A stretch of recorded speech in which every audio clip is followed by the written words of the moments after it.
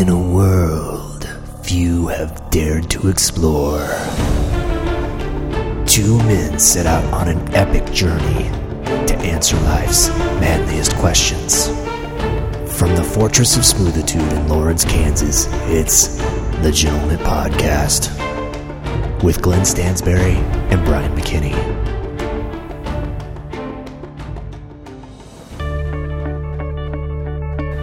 Welcome to the Gentlemint Podcast. I am Brian McKinney. I'm sitting to the left of the closer, Glenn Stansberry. Glenn and I were just talking about the brilliant monologue in the movie Glengarry Glen Ross, where Alec Baldwin gives a motivational speech to the salesman in the room about closing the deal, and uses some inspirational methods to get the best out of the closing team. Yeah, he does. Taking away their coffee. Coffee's for closers, Brian. Talking about his Cadillac, his big watch. Yeah. You know. How much is your house? Anyway, if you haven't seen that, you should go check it out. But it's a great film. The best part is the opening monologue to it. That's right. I didn't know that was the opening monologue. I've only seen that clip. It's not really the opening monologue. It's just like, 5 minutes into the film. I think it's one of the only movies I've ever seen where 10 minutes into the film you see the ultimate part of the film. That's all you need. The most amazing part of the film, and it sustains the whole film. I mean, the film as a whole is great, but in the first 10 minutes you see the best part of the film, and it's worth it to watch the entire thing because of the first 10 minutes. So it's like being on a roller coaster with a really big hill at the beginning, and then everything. And it's like, it's pretty good. And we're going kind of fast, but that big hill was awesome. So anyway, but speaking of best things that you get out of the first 10 minutes of something, Glenn and I are co-founders of a site called Gentlemint.com. I guarantee you the first 10 minutes that you spend at Gentlemint.com will be the best 10 minutes. And then after that, it will slightly level off. Mm-hmm. But in order to get to the big finish, you got to spend at least 100 hours going through all the stuff on Gentlemint.com and clicking things. If you do that, I promise you will you'll have lots of peaks and valleys. Yep. Your eyes will be bleeding. Your eyes will be bleeding, and you will want to shut your computer off and never be on the internet again. That's right. But for those few shining moments, those peaks in the roller coaster that you're going to find on Gentlemint.com, it'll all be worth it, and you can take that to the bank. And if you are in one of those valleys on Gentlemint.com, a good thing to do would be to take a break, do a stretch, walk around a little bit, and while you're walking around, listen to a podcast from podcast.gentlemint.com. There you will find previous episodes that you can listen to. You can find some of the previous beers we rated. You can go through the links that are related to this episode that we're going to talk about. So if we're talking about something and you're like, man, I've got to know what that mug looked like, what that juicer looks like. I'm teasing the rest of the episode. Ooh, juicers and mugs, guys. This is coming up. This is all coming up. I can smell your enthusiasm through the microphone here. You can do that on podcast.gentlemint.com. And even more than that, if you want to get in touch with us, if you want us to stop talking about stuff that you don't care about, and you want to throw something in and be like, guys, come on, let's start talking about something I want to talk about. You can do that. Yep. You have the power. You have the power of Grayskull is within you to send a letter to the Gentlemint Podcast at P.O. Box 442-305, Lawrence, Kansas 66044. We will get your letter. We will read it. We will pontificate on it. We will answer your questions. We will take your criticism to heart. We will talk about whatever you want to talk about. You have the power. You could send us a compliment too. Well, are you just not assuming the worst here? This isn't a pie in the sky podcast, Glenn. Come on, that's we're true. Realists here. That's Let's right. Be real. We know you're not happy. Exactly. We know. We can smell the discontent. Exactly. So. Anyway, you can do that by sending us a letter at P.O. Box 442-305, Lawrence, Kansas 66044. Alternatively, if you're feeling lazy and weak, you can send us an email, howdy@gentlemint.com, and you'll get the same result. We will talk about your question, your comment, your criticism. We will put it up on the Hall/Wall of Fame, which we know is the Hall of Fame, and we will talk about it on Gentlemint Podcast, and you might get a little something back in return.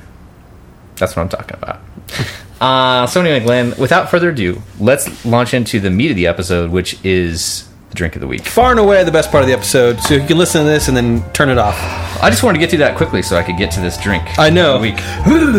Drink of the week. Yeah. Okay, so this week, little tangent here. Last Saturday, I went and toured the local brewery in Kansas City Boulevard. They have it's a pretty big brewery. I think it Local/global. right, exactly. It's international, and it's also across all the states. Mm-hmm. I think most of them. So odds are, Except Puerto Rico. Except yes, Puerto Rico, probably not Guam. Mm-hmm. But everywhere else, you might be able to buy Boulevard. Well, guess what? We're not talking about Boulevard today, but It got the gears turning. That's right. It got my gears turning, and I really wanted to. To pick up a kind of lighter lager or a lighter ale, something along that nature. And Sierra Nevada makes a Summerfest, and they make a crisp lager, called Summerfest. And I figured we should probably put that through the paces, Brian. Put it through the old Gentlemint Mustache Twist Scale. I'm on board with that. And just see what happens, see what shakes out. And so let me tell you a little bit about the Summerfest. Okay. It's a crisp summertime lager. It's a Pilsner style beer, and it's got a nod toward the original Czech tradition. Okay. Bohemian. If All you good will. things. Yep. Supposed to be crisp, golden dry, and incredibly drinkable, which is what we. I don't know about you, Brian. That sounds like music to my ears. Yeah. Bohemian sounds Rhapsody. Mm-hmm. To me, Freddie Mercury would be singing about this beer right now. Is this the Summerfest? I was gonna come in with a quippy remark on the history of their brewing company, but their website is doing this funny thing where they give you one sentence about the brewery and put it in front of a picture, A large picture. and then you scroll and scroll and scroll, and you don't learn a damn thing about their brewery. So you know what? I don't care. Oh, the last part it said brewing in the East Coast, I don't. I'm so scrolled back now. which is weird because Sierra Nevada, I think, is California. Yeah. Oh no, hang on.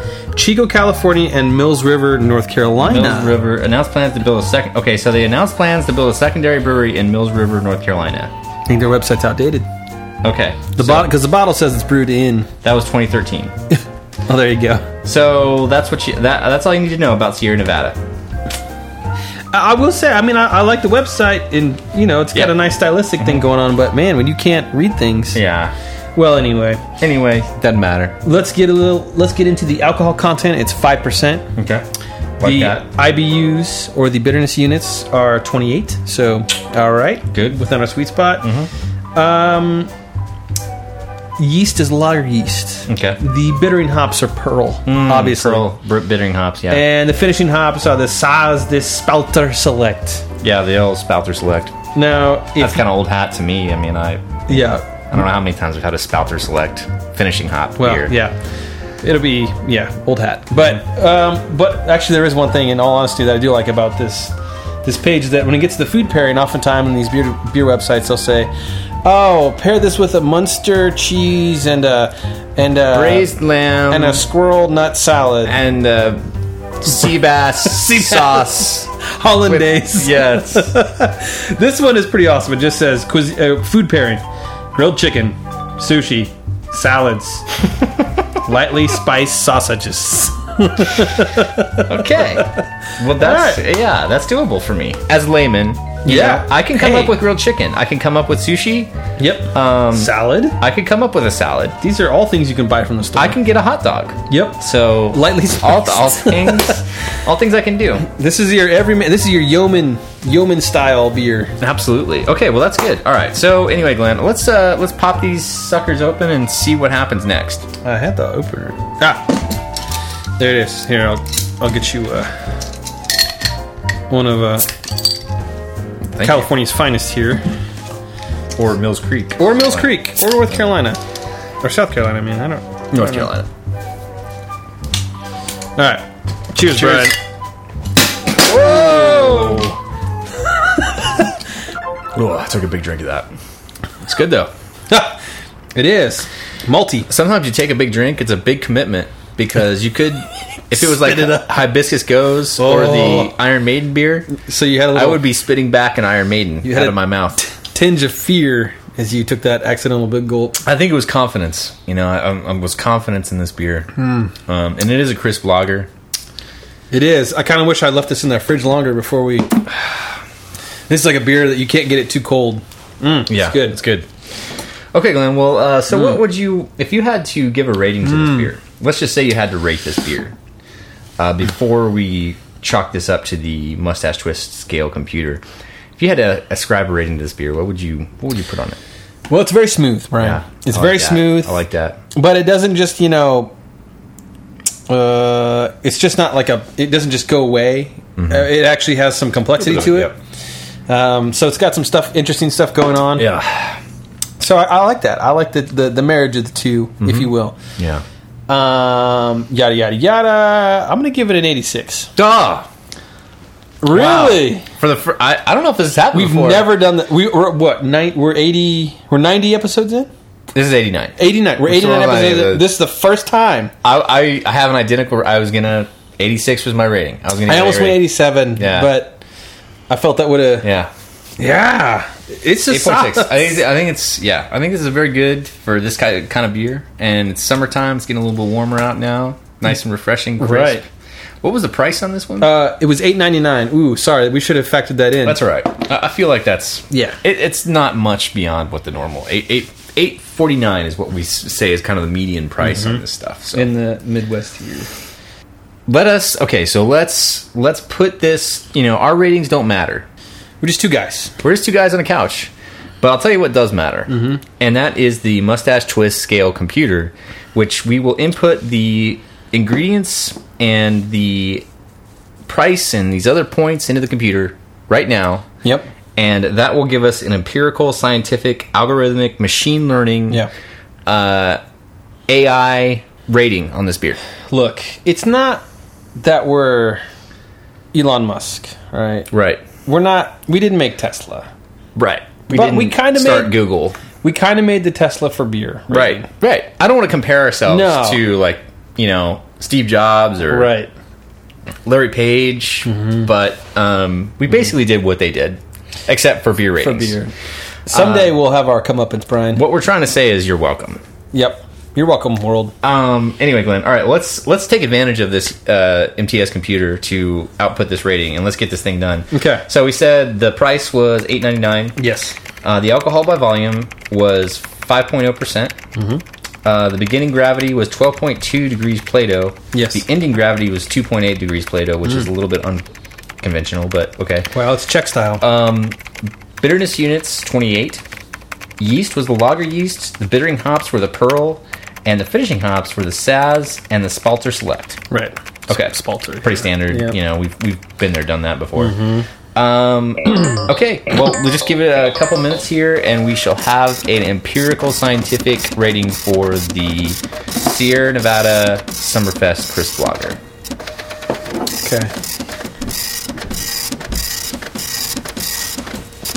Okay. Finishing up off the printer right now. Let me grab this thing and get a hold of it. I think last week we said we went to page 86 for the report. It was 86. We have to get through all the first page. Yeah. Okay. So the pages, the tables. Okay. It's 80. Sorry, stuck on page 60 here. 80. Okay. There we go. Page 80. 80. Did you bind this? You bound it. It comes out. It's a professional. Laminated. Grade. Yeah, exactly. Yeah. Okay, so page 86. It says the actual empirical rating. This is unheard of. Another first. But the actual rating from the NTS computer is an 8.6. Unprecedented. Brian, 8.6. It's a universal. It's a hat trick. I'm feeling good. Rating. It is. So, but just to complete this, 8.6 is. I mean, everybody. We've had you, me, and the MTS computer agreed. But what do the snobs say about it? What do the beer snobs say about this beer? Right, Brian. Let's go over to beersnob.com. Let's just see. Okay. The beer snobs give the Sierra Nevada Summerfest Lager an 83. They shortchanged them. And we know for a fact, empirically, that they're wrong. This is not the kind of beer that snobs go for. This is the kind of beer that every man enjoy. That's right. And MTS computers. Everybody. Right. Artificial Machines. intelligence and human beings. Elon It's Musk, a synergy. Tesla. It's like the Terminator drinking a beer. I'll be back for another Pilsner. So, this is a Czech style Pilsner, right? Okay. While I'm drinking this, I'm thinking, you know what would be really good with this Czech style Pilsner? What? Chex Mix. And I'm not kidding. It's a crazy play on words, Brian. Chex Mix. Well, I'm sorry, I don't have any Chex Mix readily available. Well, so you couldn't have known. It's not on you. I It's didn't not know. on you. I didn't know that there was going to be a play on words like that in this episode. No, well, I tried to prepare for everything. man, a bunch of firsts. Yeah. Anyway.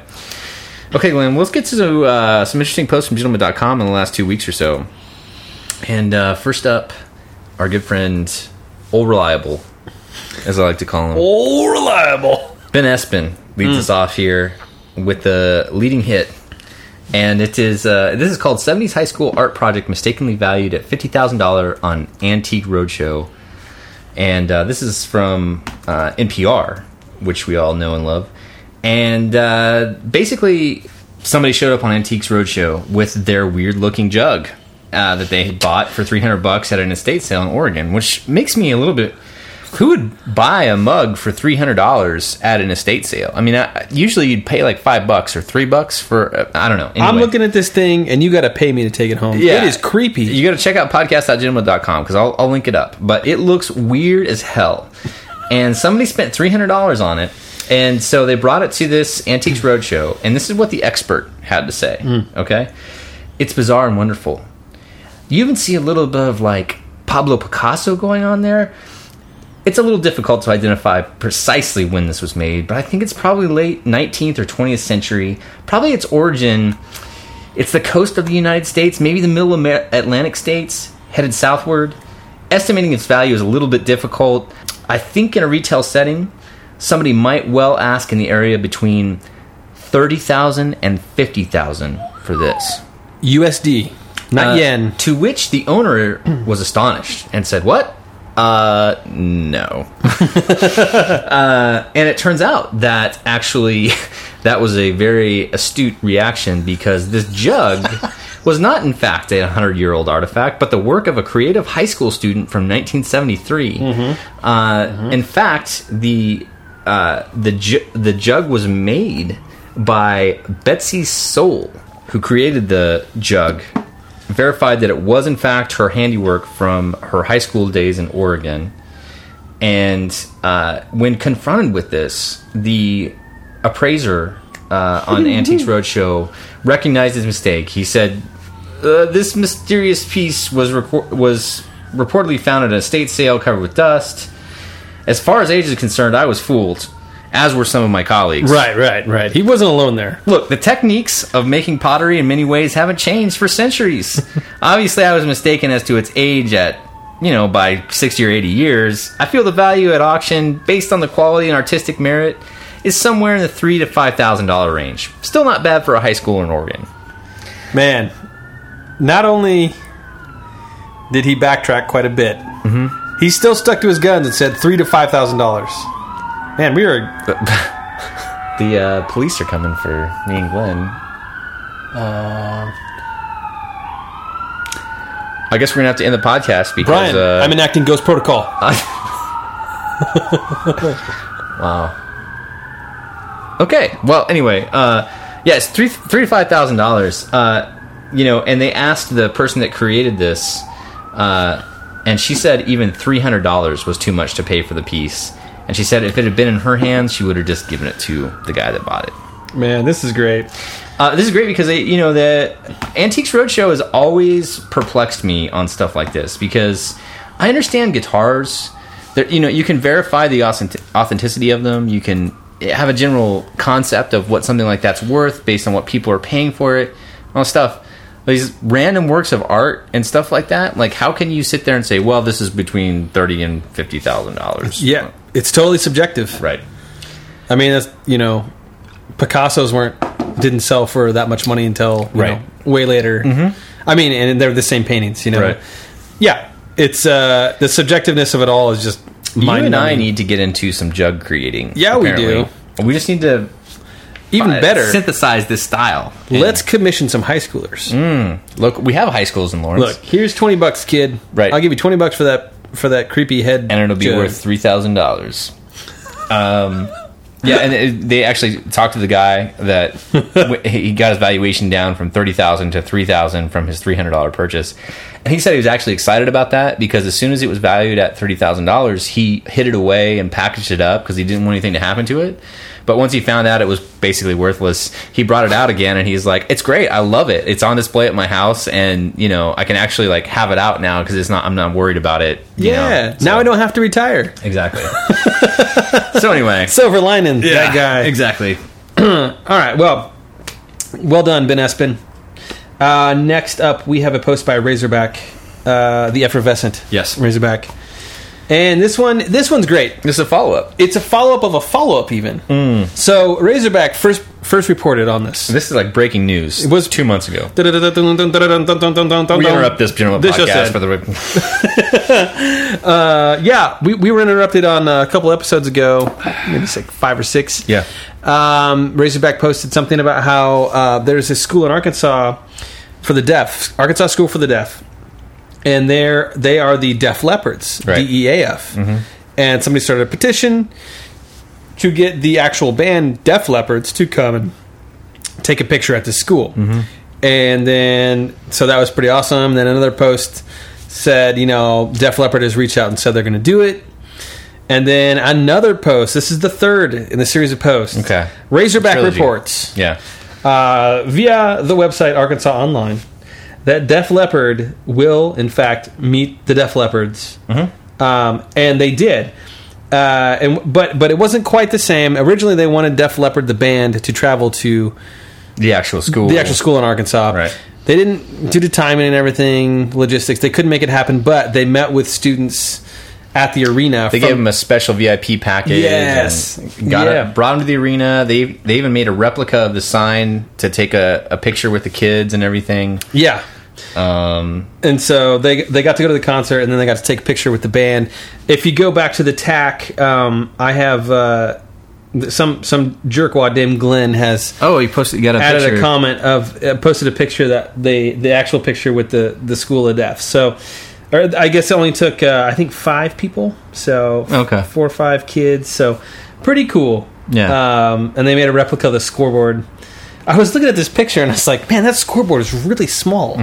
There's no way this is their actual... I mean, it was just a replica. But yeah. But the actual school has been around since 1944, which predates the band by 33 years or something like that. So, yeah. So anyway, pretty cool. It's cool that they took the time to meet the students and the people at their school. Not only the students, but the people that made it happen, that got the petitions started and everything like that, are just ecstatic about it because it's been a lot of publicity. I mean, they got the Gentlemint podcast to talk about it, right. So we know that multiple times. Millions of people have heard about it at least. So that's awesome. But cheers to Def Leppard and the Def Leppard School for working together to make a little bit of internet magic happen. Brian, I'm going to throw a curveball into this story.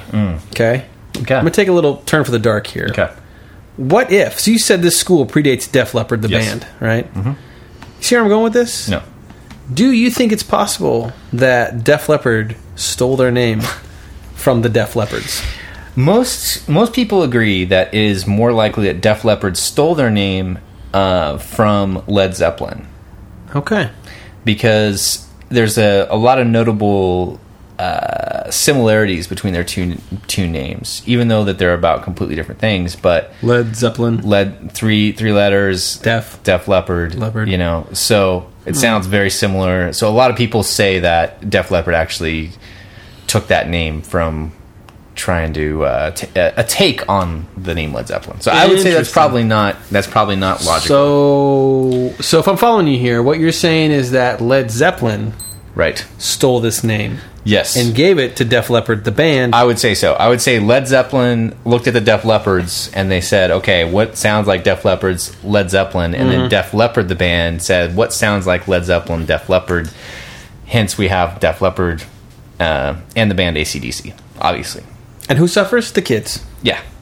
It's all a big copyright infringement, basically. I'm sure it's going to trial. Sure. We'll meet with you guys. Just sign this form here. Exactly. Anyway, Glenn. So great to find out what actually happened with that. I'm glad to know that actually went down. And too bad that they couldn't visit the school, but totally understandable that they had to just do a meet and greet kind of thing. Cause, I think it's quite. I think they played in Little Rock. I think the band was playing in Little Rock, and I think the School of Deaf is a considerable ways away. Yeah, that would have been a kind of a difficult trudge to make. But anyway, okay. Rounding out the interesting post at Gentlemint.com from the last couple weeks or so, we have a post by our good friend that is always, it's like the Mount Rushmore has got to have this guy on it, of Gentlemint.com. Zombie Cat Bacon, always posting great stuff to the site that we really, really appreciate. And this tack is exactly the same. It's like constant high-level stuff. And this is called AC/DC, the epic inside story of Back in Black by Brian Johnson. And this and it is epic. It's epic. It's really long, and it's going to be hard to distill the story down into just a few lines, to talk about it. But I'm gonna link this up on podcast.gentlemint.com, and I seriously encourage everybody to go read this story because it's a great story. The whole thing is just a really good inside story of what happened behind the scenes when Brian Johnson took over for Bon Scott to lead the band AC/DC. And what happened was AC/DC was this young band in the mid-'70s, and they were kind of slowly getting bigger and bigger and bigger. And by the time 1980 turned around, they were still kind of, they're right on the edge. They're right on the edge of being really successful, but they still weren't really a household name like they are now. They weren't selling out arenas. They didn't have a massive CD. In fact, they had just finished Highway to Hell, which was critically acclaimed, but they were in debt because of it, because it was very expensive to make. So they were just kind of like, they didn't know what to do. And right at that moment, unfortunately, their lead singer, Bon Scott, passed away. He's 32 years old. Or 33 years old. He was 33 when he passed away, I think. Somewhere right there. And anyway, he passed away, and then it left the band not knowing what to do. They kind of regrouped. They didn't know if they were going to move forward or not. And they finally talked to Bon Scott's parents, and Bon Scott's dad actually pulled them aside and said, "You guys need to go on. My son would want you to go on. My son would want you to go find somebody else and continue." So that gave them the kind of resolve they needed to move forward. So the next question was, how are we going to find the right guy to lead this band? Anyway, Brian Johnson, meanwhile, while this was all going on, he had just been divorced. His wife just left him. He had 2 kids. He was a loser. He had been in a rock band that was somewhat successful. It was like a glam rock band that was somewhat successful, and they got a record deal. But it had like one top 20. Yeah, but then he lost the record deal. And so he was like, he used everything he had to start a business where he was replacing windshields and tops of cars. Yeah. And which he actually really liked doing. He loved it, but it was like barely paying the bills. He didn't know what he was going to do. All of a sudden one day he gets a call from AC/DC's management because apparently Bon Scott had seen him play and suggested to AC/DC's band that if something ever happens to me, like, you got to hire this guy to come sing because he's awesome.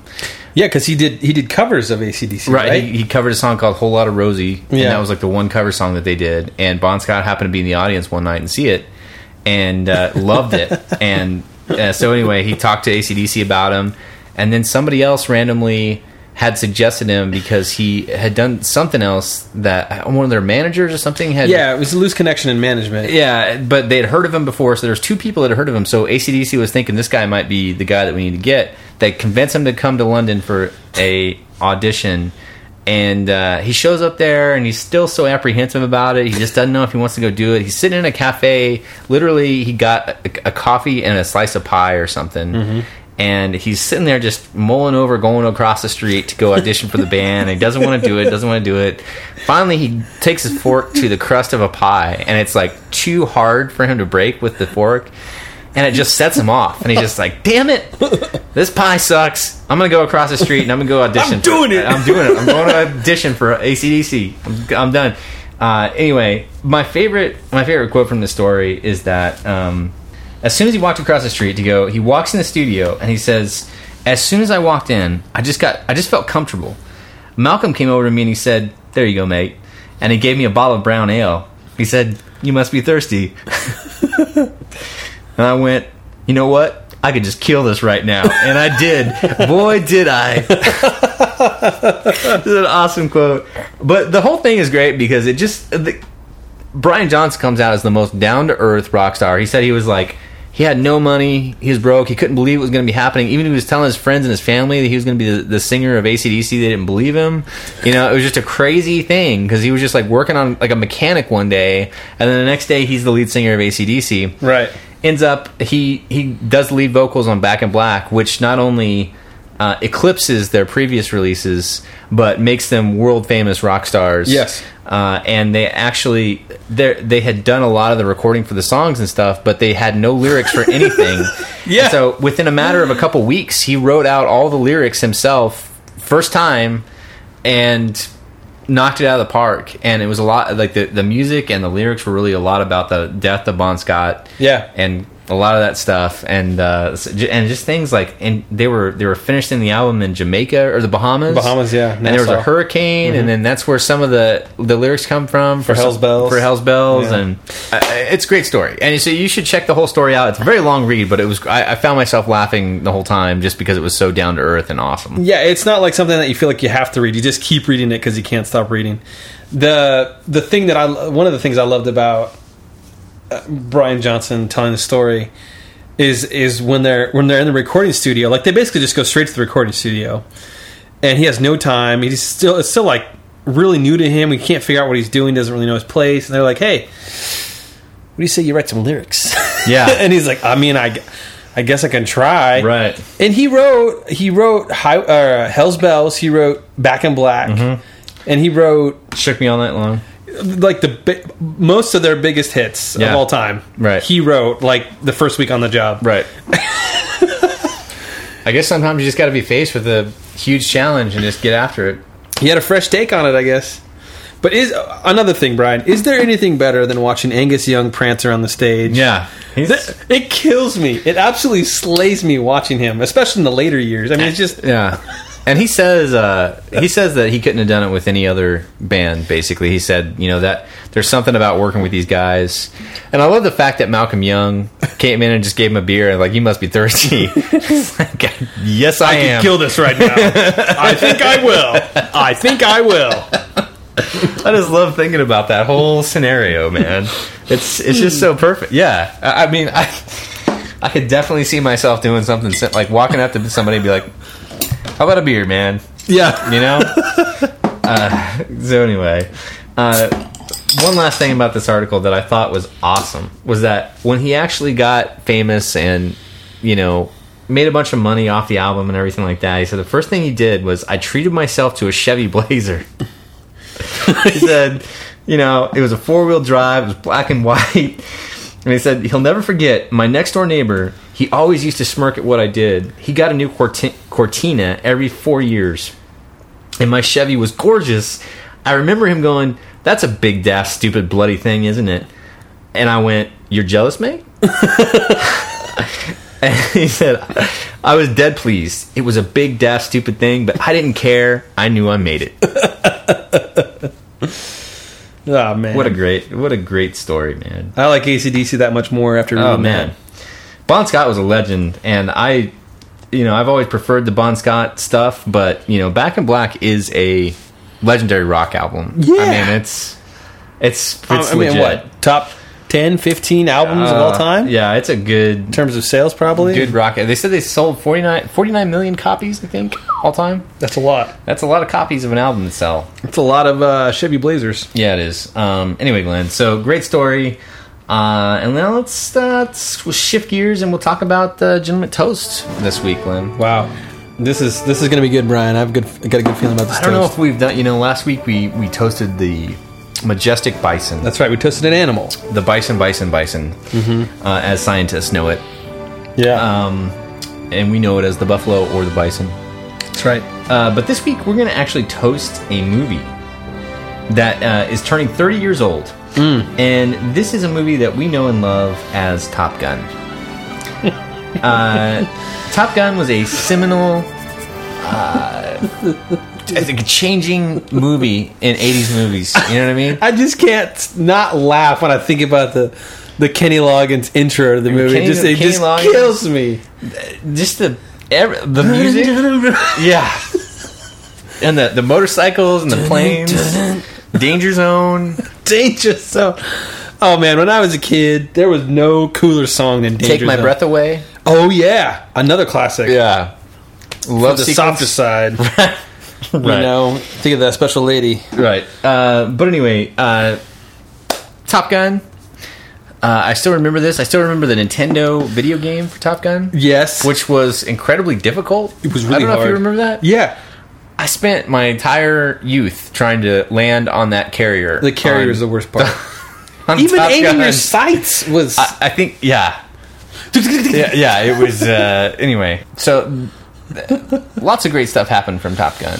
Maverick and Goose's relationship. A tear came to my eye when Goose... I don't want to give the movie away. Right. You know, because... No spoilers here. There could be some... When Goose did something... Right. OMG... Where he didn't live. I lost my cookies. Anyway, but yeah, I can't believe it's 30 years old, but you know, time flies. I feel the need for speed, Brian. So many good lines from that movie, so many good scenes. It was like the epitome of the 80s action movie. You know, so patriotic, so... You know, everything about the movie was just the music, everything. It was like the 80s in one movie. I got a question for you, Brian. Was Kelly McGillis in any other movie? I don't know. I don't know. I don't know. I have no idea. It doesn't matter.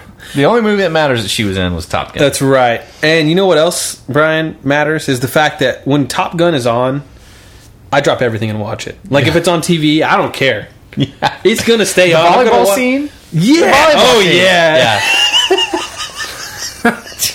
Just the music and that, and the, you know, the whole ridiculousness of it. It's like, look at my jeans and no shirt. So just weird. I'm on the beach in my aviators and my jeans. And a super competitive volleyball match. Oh, yeah. With Val Kilmer. I would like to see that recreated with Val Kilmer and Tom Cruise. Now? Currently. Like, I think this sounds like a Jimmy Fallon skit. Val Kilmer might be a little step slower He might be the beach ball. Tom Cruise looks and is pretty much exactly the same as he was 30 years ago. He's like he's cryogenically frozen. I think Scientology must have some kind of like age suppressant. Magic elixir. Yeah. So, and no offense to Scientology, because none taken. We're big fans. Oh, yeah. Yes. Yeah. But who isn't? But yeah, Val Kilmer's not looking, not holding up as well as Tom Cruise obviously is. But maybe Val Kilmer should look into Scientology. But anyway, Glenn. Okay, so Top Gun, 30 years, amazing. What an amazing film, groundbreaking film. I don't know who we toast other than the film, I guess. Yeah. And Kenny Loggins. To Kenny Loggins and Top Gun. Kelly McGillis. Okay, Glenn. Well, that means it's time for the hot button topic. And channeling my Brian Johnson there. That was not very good in my voice. This week, Glenn, I just happened to find this little article that caught my eye, and this is from The Verge, and it's called "Who Comes Up with a $700 Wi-Fi Connected Juicer?" I met him, and we had juice. And this is an article about a guy named Doug Evans and his quest to make everyone in the world love his juice. And Doug Evans is the founder of Juicero, and he makes this nifty little juice machine. And what it does is make juice, okay? But there's some caveats. First of all, it costs $700. Second of all, it's connected to Wi-Fi, and it won't work unless it's connected to the internet. So unless you're connected to the internet, you can't make your juice. And if you were thinking that you could just go down to the supermarket and buy some fruit and make juice, no. It only makes juice from the $5 to $7 packs of pre-cut fruits and vegetables that they sell. Okay? So to put that into perspective, you could buy a juice packet or a Chipotle burrito. Right. Okay. But on the upside, juice is good for you, so you should be buying the $700 juicer. Is it that good for you, Brian? Yeah, juice is good for you. It's good at absorbing radiation, according to Doug Evans. Yeah, Doug in this article says that science can say whatever they want about juice, right? About vegetables. Mm-hmm. They're trying to crunch numbers about they're trying to analyze proteins and nutrients and stuff like that. Science. They're not measuring vibrational energy that you get from juice. Of course not. Which is what real people should be talking about. Right. Forget your dietary guidelines. Right. Well, they did interview Mary Story, a professor at Duke Global Health Institute, and she coincidentally was the member of the United States 2015 Dietary Guidelines Advisory Committee. So she has a little bit of a cursory background. Duke, yeah. Okay. So, and she said, juice is good for you, but it'd probably be better for you if you just actually ate the whole fruit or vegetable that you are juicing, because you are not getting all of the fruit or vegetable. Just basically, there's very little value in just the juice of it. Right. You don't get any fiber or other stuff. All the good stuff about juice, or all the good stuff about fruit, does not exist in the juice. My favorite quote from this article says, Doug Evans says, "Hey, I'm not in any way comparing myself to Elon Musk and Tesla, but I'm going to compare myself to Tesla." And then he went on and compared himself to Tesla. The Tesla of juicers. Oh, the Tesla of juicers. And which it is. To be fair to the guy that was doing this article, he said that he tried the juice and he actually really liked it. He said it was really good. But the problem is that no one's going to buy a $700 juicer with proprietary stuff that you can't make juice out of unless you buy their it's basically like Keurig cups for juice. K-cups for juice. Yeah. And not only that, it's a step further, because the juicer won't juice it because it scans the label to make sure that it's from their product line and that it hasn't expired. If it's expired, it won't make it. Right. So you can't put. Right. It won't even let you make bad juice. So the author goes through this whole thing, and he basically determines at the end of it that this entire product, the entire thing, was made especially for Doug Evans. Like maybe only for Doug Evans. He was saying that this guy thinks that everybody out there has the same taste that he does. And he thinks that if he makes something that only he will like, that everybody will go buy it and like it. But I'm here to tell you that a $700 juice machine that only makes drinks out of $5 to $7 packs of fruit that are made by one company is not going to go over well. He might get 100 people to buy his thing. Yeah. He might get 1,000 people to buy his thing. This is plenty of people. There's like a restaurant in Los Angeles that's going to buy some of them, and some companies are going to put them in their company kitchenettes and stuff. Hey. I was actually reading today, also in the same vein as this, and this, a lot of this stuff comes down to like the Internet of Things, and this is something that I've seen a lot more recently. Everything's going to be connected to the internet. Everything's going to be connected to everything. All this, there's all these benefits from it. Your thermostat can make your juice. Yeah, exactly. Yeah. You talk to your thermostat, and then your thermostat talks to your lights, and then the lights talk to the refrigerator and asks what needs to be picked up from the store, and then it texts you and tells you that.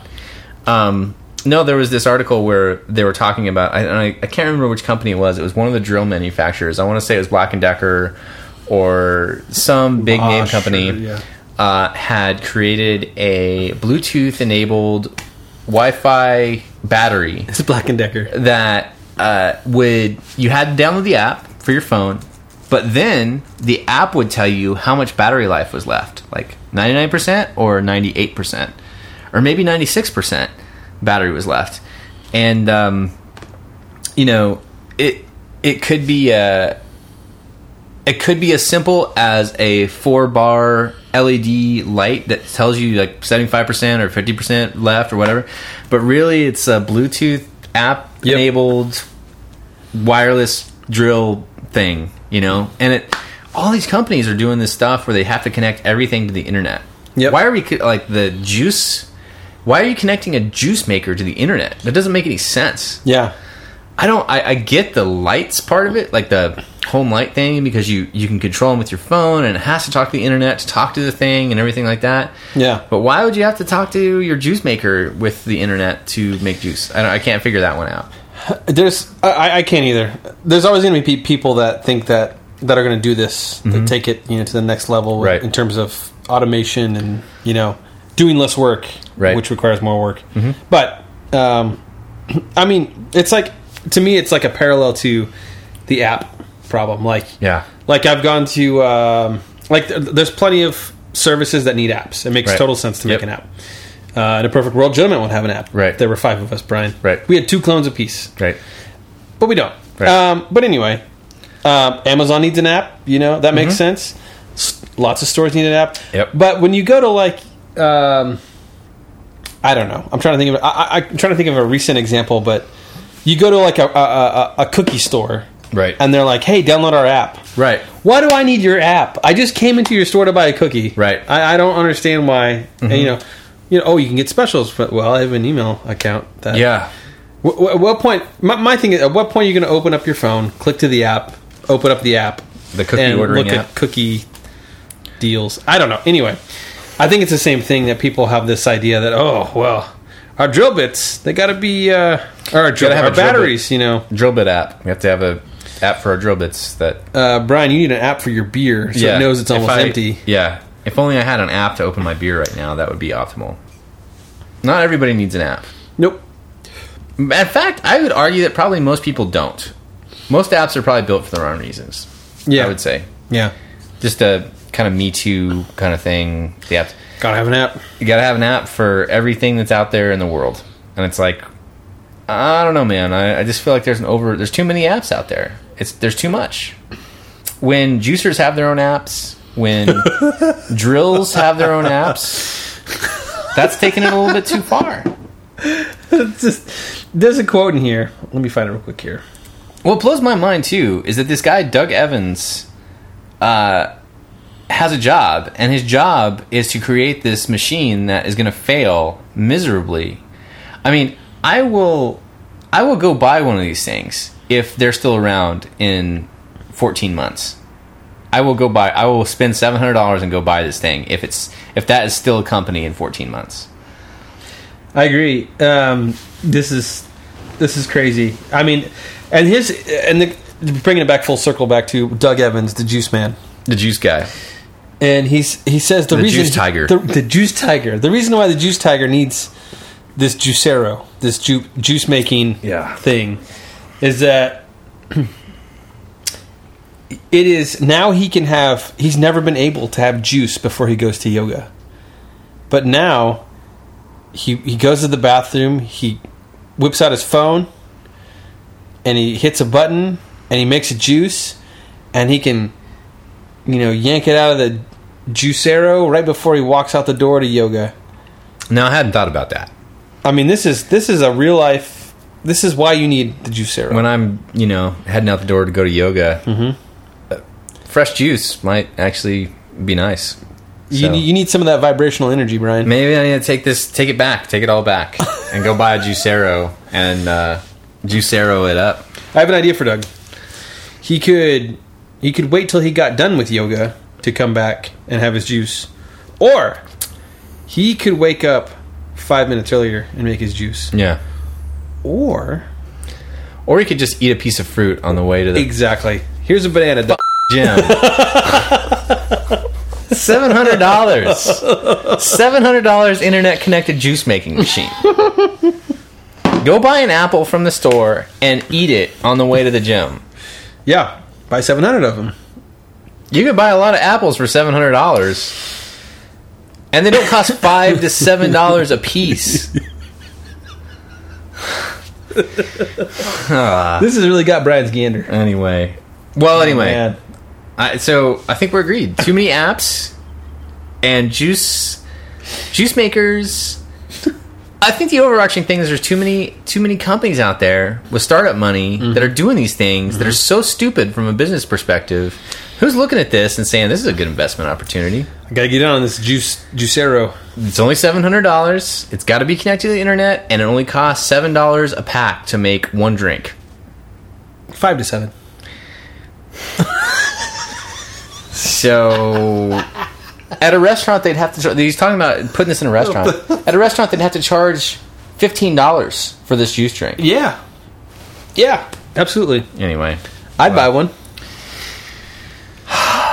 You know, growing up, my parents had a juice thing. Juicer? It was a juicer, and it was crazy. It was kind of awesome, actually. But it just had this spinning little grate that you rammed, fruits and vegetables in it, and made, all the pulp came out, and you made this. Yeah. Anyway. I just remember that I never had a juicer at home, but I remember the scene in Gremlins where the Juice Master 1000 or something, where they put all the oranges in there, and then eventually they use it on a gremlin. Yeah. Which, I don't think you could even use this on a gremlin. I think if you had gremlins in your house, you could not use the Juicero. He'd have to have a barcode. See, that's not going to work. You'd be sitting there trying to... And he couldn't be expired. Get the non-expired barcode. Meanwhile, the gremlin's eating your neck. No, thank you. I'll stick with my Juice Tiger. Thank you very much. I don't think I've ever seen Gremlins. You've never seen Gremlins? Not all the way through. Oh, my gosh. Talking about Top Gun, that is an absolute classic. I know. And I think I love Gremlins. That's my favorite Christmas movie of all time. I have this thought. Not this thought. I have this, seared in memory of watching, part of Gremlins and being really freaked out. And my mom was upstairs making a quiche. And the smell of, So the scene that was going on was the Gremlins were, rolling into the fryer. And some... maybe it was... I was young. Oh, it was like a swimming pool. They were going to the swimming pool. Well, no, they took over a burger joint or something, and there was a fryer, and they get in the fryer, they're messing around, and a couple of them fall in the fryer. Okay. Anyway, so I'm watching these things get fried, and then I'm smelling this quiche, and I had an aversion to quiche for a long time because of that movie. To this day, Glenn still can't eat quiche. I love quiche, but I still think about it. Yeah. I still think about it. Interesting. Before I take a bite. You should rewatch it, because I don't remember a scene where they actually get fried. Maybe it was another similar movie. Well, there's two Gremlins. There's Gremlins 1 and Gremlins 2. And I'm not very familiar with Gremlins 2, because Gremlins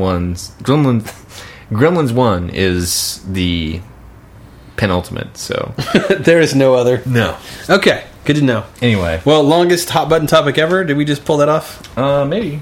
But anyway, Glenn, that's neither here nor there, because it's time to talk about the questions from the Gentlemint mailbag. Okay. And speaking of quiche and the Gremlins that we were just talking about, I was just curious, I don't know, this has nothing to do with most of the stuff that we talked about in this episode tonight. Yeah. But what's the weirdest combination of foods that you actually really enjoy? Glad you asked this, Brian. Yeah. This is important stuff. Inquiring minds want to know. Hard-hitting material. Well... Let me take you back 13 years. To 13 years? 13 years. No, more than that. Let me take you back to 2001. Wow. Little Glenn was in high school. It was summertime. And he was working at the, believe it or not, the cross-country course. KU's cross-country course. Okay. With legendary track coach Bob Timmons. Okay. And Timmy would take us to lunch every day. And he took us to this little...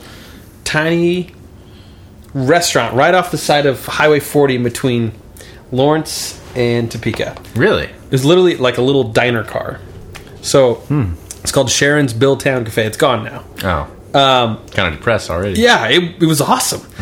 And you had to get there and you had to order pie before you ordered your meal. Otherwise it'd be gone. Like the pie would sell out before you. Anyway, Okay. cool place.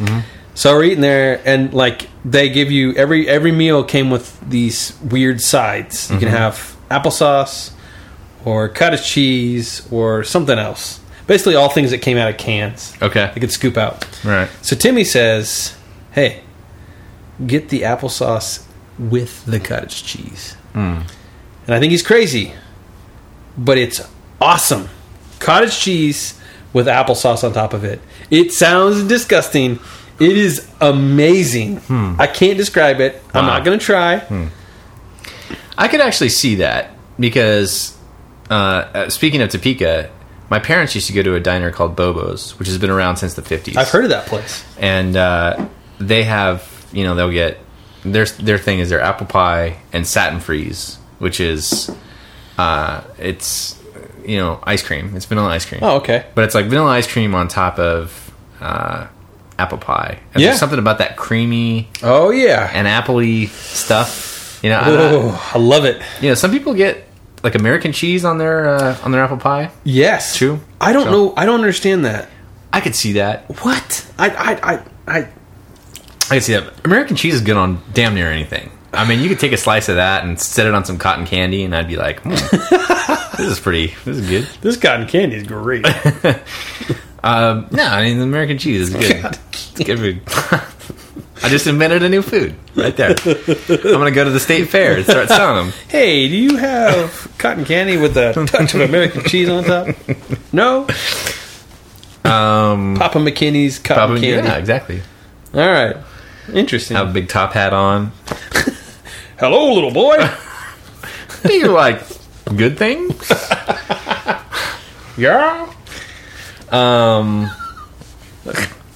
I was trying to think about this question, Glenn, because I need to come up with something because I don't have anything because I am diabolical about making sure that all my foods are separate. You know those paper plates that have different areas for different things? Yes. I'm the person those were made for. Yeah. At some point, somebody said, enough of this whole plate thing because things are touching.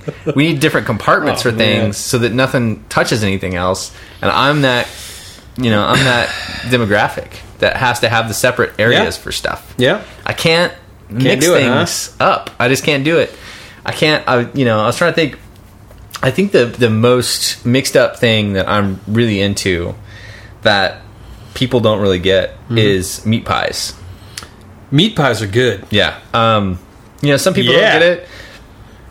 But when I lived in Australia, that was the thing, is that you go and, you get a local... You walk a block and you get to a little pastry stand that has meat pies and other delicacies. And meat pies are awesome. It's like a pastry with this weird gravy meat thing. I don't know what it is. It's like a hamburger from McDonald's. I don't care what it is. It's delicious. It doesn't matter what it is. It's like a gravy meat texture kind of thing. It's like a burrito from Taco Bell. Like, you don't know what's in it, and it doesn't matter. Is it like mincemeat? I don't know. Yeah, it's mincemeat's like spicy. It's usually like an English. It's like a mincemeat pie. It reminds me of just like a gravy and meat thing mixed together. It's like a creamy meat inside. I don't know how to describe it, but you would love it if you went to one of these stores and you went and picked it up. And the great thing is, it's like a handheld thing. You just go there, you put a little ketchup on there, and you just chomp away at it. Wait, ketchup? Wait, yeah. Okay. So it's almost like a little pie, gravy and meat, and a little bit of ketchup on top, and just. Apparently, Brian's got to be south of the equator before he can. I like ketchup on very specific things, and meat pies are one of them because you need the ketchup on there. It gives a little bit of a tart taste to it. So meat pies. Yeah, meat pies. That's a big one. I think we got the name of the episode right here. Meat pies. Meat pies. They don't sell them in the U.S. and the few places, or some places purport to sell them, meat pies. They're not the same as you can get in Australia. Wow. Which is, I've seen them advertised at a few places and stuff like that, and I've gotten them, and not the same. And I'm not just saying that as a snooty dumbass that. But this isn't yeah, this isn't exactly the same. Well, I imagine it can't be the same as a food cart in Australia. Well, you know? they're just they do them a particular way. I wish I could buy them here, but I really can't. So You could make them.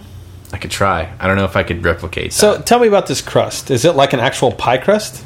Yeah, I mean, pretty much. Is it sweet? Like that? No, Okay. It's not sweet. It's like a pastry. It's like like a pie pastry isn't really sweet. It's the filling that's sweet.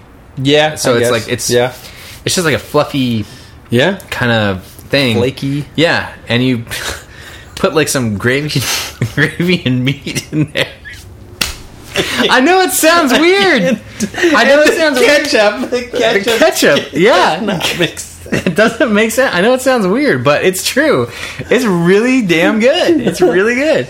And it's almost like a little fast food thing over there. Like you walk down the street and you're just like, I'll get the $3 pie, and then you're just walking down the street eating a handheld little pie with meat in it. I don't know how to explain it. It's delicious. It just sounds incredibly messy. It's not. It's self-contained. Gravy meat. You just like take a, it's like a imagine like an ice cream cone. It's like a cream-filled crumpet or something. You just take a bite of it, and then that's fine. It's just it's hard to explain until you go do it. Okay. Sometime we need to go over to Australia. Yeah. And, I need to, because I brought my buddies Glen and Brian over there with me the last time I visited, and I was telling them about the meat pie thing, and they were totally not into it. And we went to some town, and we walked up, and I was like, I'm gonna get these meat pies. You guys should get one. Just watch. And they're cool. I mean, they're totally into trying new stuff. So they're like, all right. So they got a couple of them, and they were like, these are awesome. These are so good. It's really hard to it's hard to describe. But if you go to it's good stuff. I'm aching from laughing about this. So anyway, I'll try one. I mean, I love weird stuff. 4.20 meat pie. If I could find one. 420. It's 4.20. Oh, 4. It's a brand. Okay. If I can find one in the U.S., which maybe I don't know. Maybe they make them. Maybe Man. I'm done. Okay. Well, Glenn's done. I'm done. Brian found a picture of him. Yeah. 4-N or 4'N 420. 1947. Wow. 1947. Long time. It's almost like a Runza kind of thing. Yeah. Almost. Okay, that makes more sense. In a little pie crust, handheld pie crust. Okay. Anyway, speaking of meat pies, that was episode 89, Glenn. That was episode 89. It's like a gravy middle in this epised on a pie crust gravy on the outside. Look for episode 90. So we're crusty on the outside. Big 9-0. Yeah. Milestone. Yeah, big milestone. Anyway, thank you for everybody out there that's posted stuff to thegentlemint.com so we can talk about it this week. Thanks for everybody that's listened to the podcast and keeps listening to it. We really appreciate it. I am Brian McKinney. I'm Glenn Stansberry. We'll see you guys in 2 weeks, and go find a meat pie and enjoy it. Good night.